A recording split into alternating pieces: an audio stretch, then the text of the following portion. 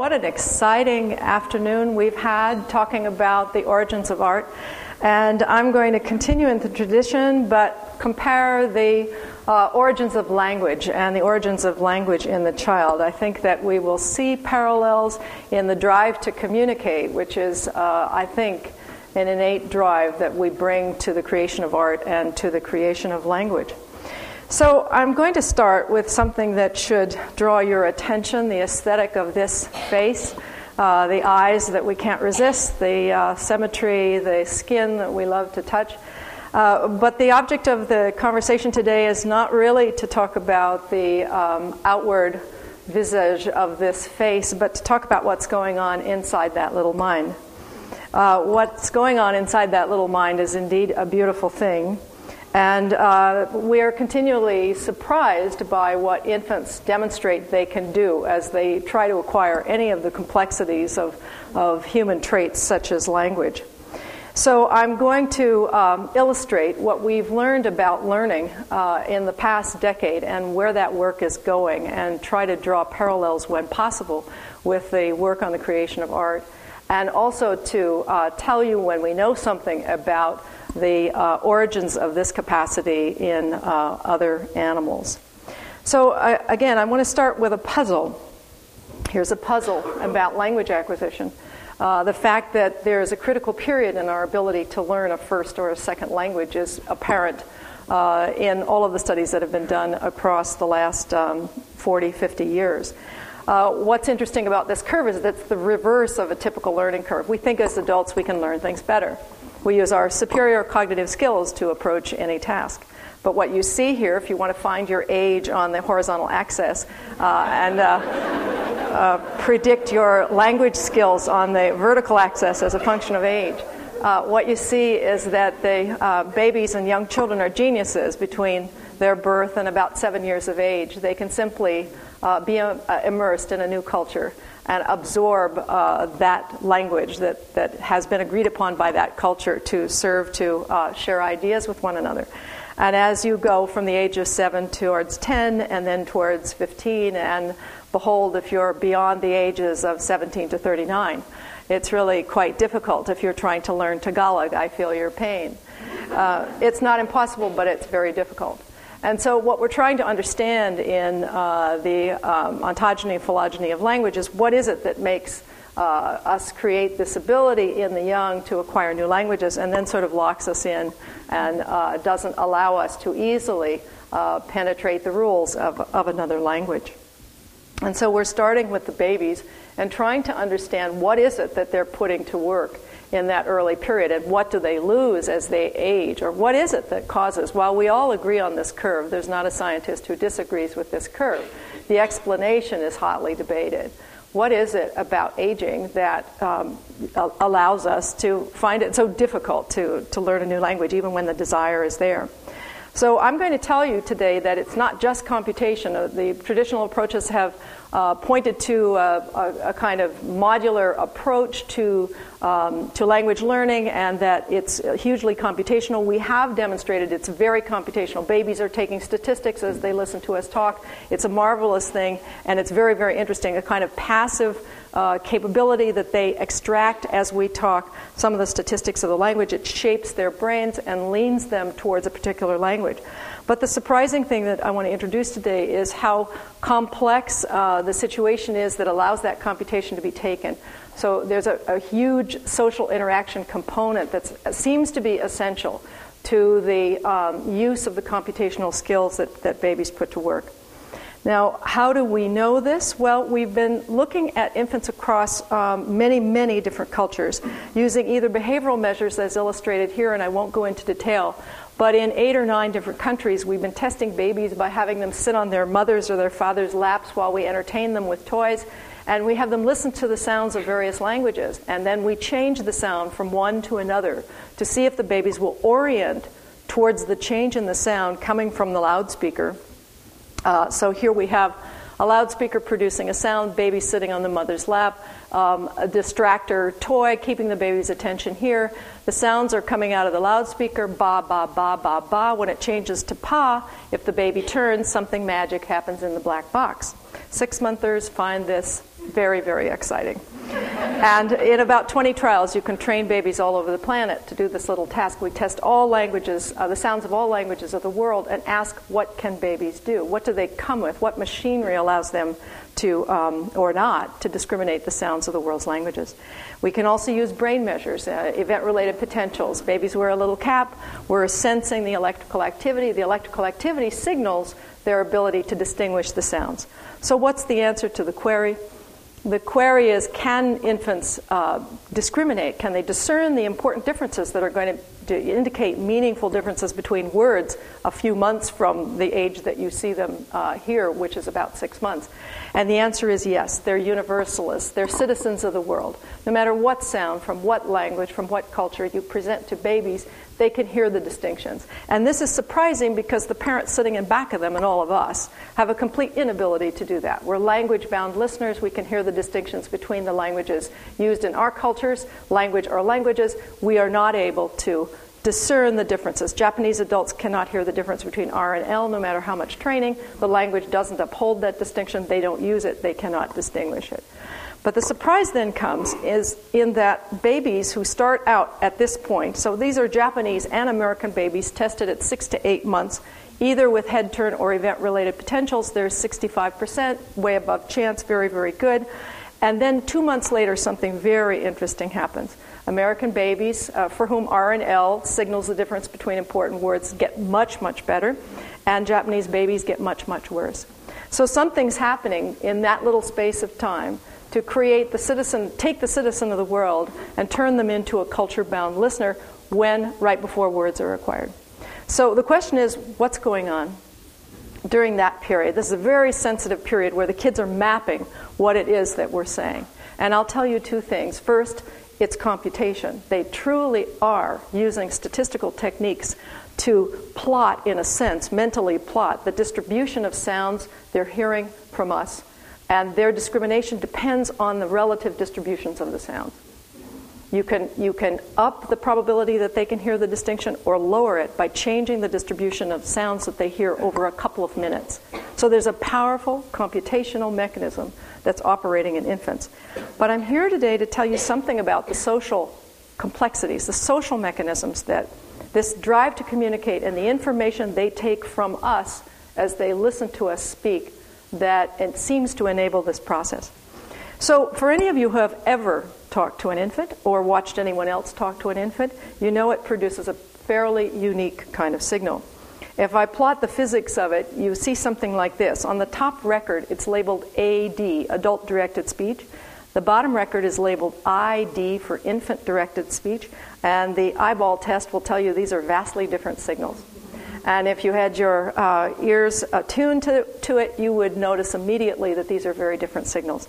The mother on the adult-directed record is saying, I had a little bit and the doctor gave me Bendectin for it.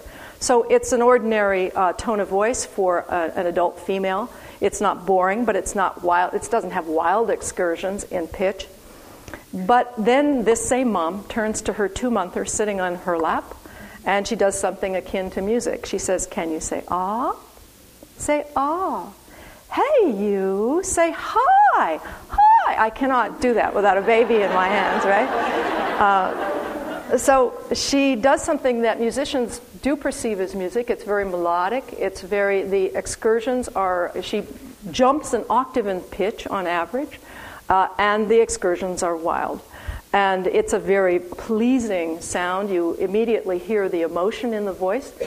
It is something that graduate students like listening to in a foreign language when they're very stressed out because it's immediately soothing. Motherese, parentese, fatherese, because we all do it regardless of culture. It's universal. Is a very pleasant signal to listen to. And infants, typically developing infants, are very attracted to that. So if you give them a little test in the laboratory and allow them to choose between infant-directed and adult-directed speech in any language, they'll do whatever they have to do to turn on infant-directed speech, even if you create just a pure tone of it. So if you extract all the words and simply let them listen to adult-directed speech, as opposed to that's infant-directed speech, they will pick the latter. So we have a universal phenomenon. We have infant interest in that phenomenon, And the question is, what good does that do for children?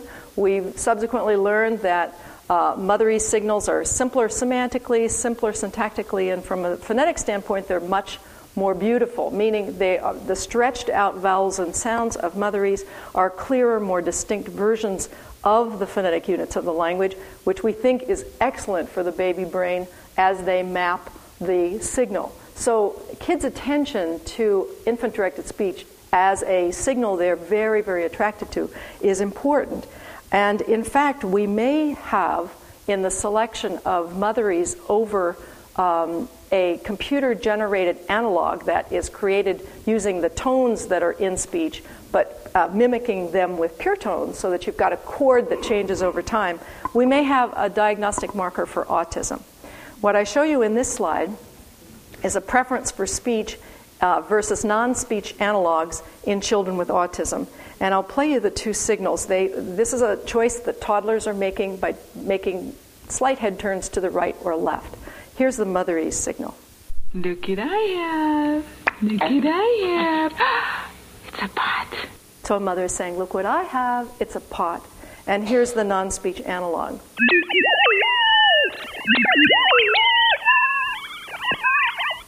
That's a very strange signal. And typically developing children will listen to it once or twice but not prefer it. Children with autism prefer it hands down, over and over. You see the relative preference in the height of these bars. Now, this is exciting in toddlers because it's a test that can be run at 15 weeks reliably. And so we're now in process testing siblings of children with autism to see if it's a diagnostic marker. So the message here is that there is something about social engagement that seems to be important in the language learning process, and it gets even more complicated, the necessity and the interest in a brain that cares about social interaction when we look at experiments like the following. So here again is a picture of the data when you go to Taiwan and test babies there and test babies in America on a Chinese contrast. Now, this is a contrast important to Mandarin but not to English. To my ears, it sounds like she, but to any Mandarin speaker, that sounds totally distinct.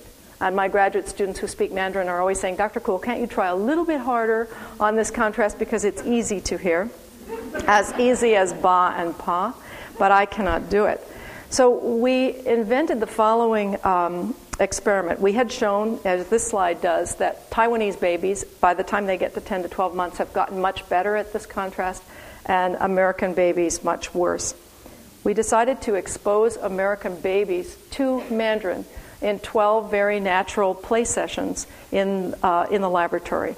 So it was as though we'd given babies the experience that they had relatives who were Mandarin speaking, and they came and moved in for 6 weeks, and they talked to the babies on 12 different occasions over a 12-week period, starting at 9 months when we think we're at a very sensitive phase. And the question we originally started with was, do babies' computational capacities allow them to compute the statistics on a brand new language when given to them for the first time?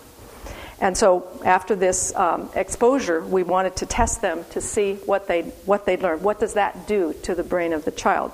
Now, here's one of the sessions, so you get a feel for the complexity, especially socially, of this setting. Jasper, 早安 Finn， 嗨，我们要来讲一个故事哦。今天要讲的故事是《小熊七七探险记》，来看看发生了什么事情哦。小熊七七在这里，好，哦，有一天啊，How's your Mandarin coming along? Now watch the infant as they attend in these settings. They're very, very, very engaged in them. 一个绿色的圈圈，绿色的圈圈，绿色的圈圈，来转一下，转一圈，嘿，一圈，再一次哦。转1、2、3，两个圈，再一个1、2。Okay, so the question was, what do babies learn? What do we do to their brains by exposing them to 12 sessions? And Of course, we had to run a control group. Maybe just coming into the laboratory is very, very interesting and stimulates capacities that in language that would be general. So here's the outcome for the control group. These are the kids who had just come in for their 12 sessions and heard English speakers using the same books and toys, but they're the American graduate students speaking English.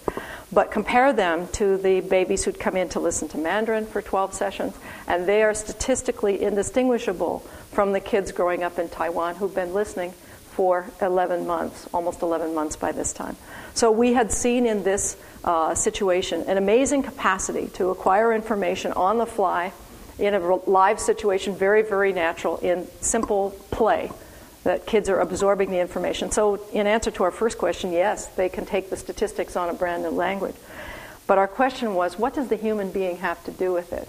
As we watched the interaction between the infants and these foreign-speaking tutors, and the eye movements and the complexity of the tracking the infants seemed to do, we were compelled to run the following experiment.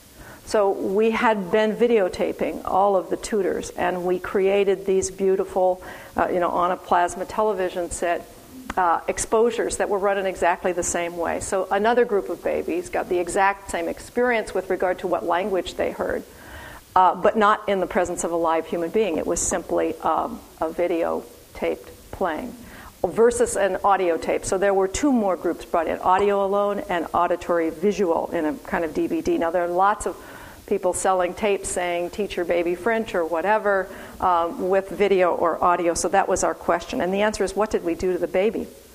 Well, here's the result for the audio group. No learning whatsoever. Here's the result for the video group. Absolutely no learning whatsoever.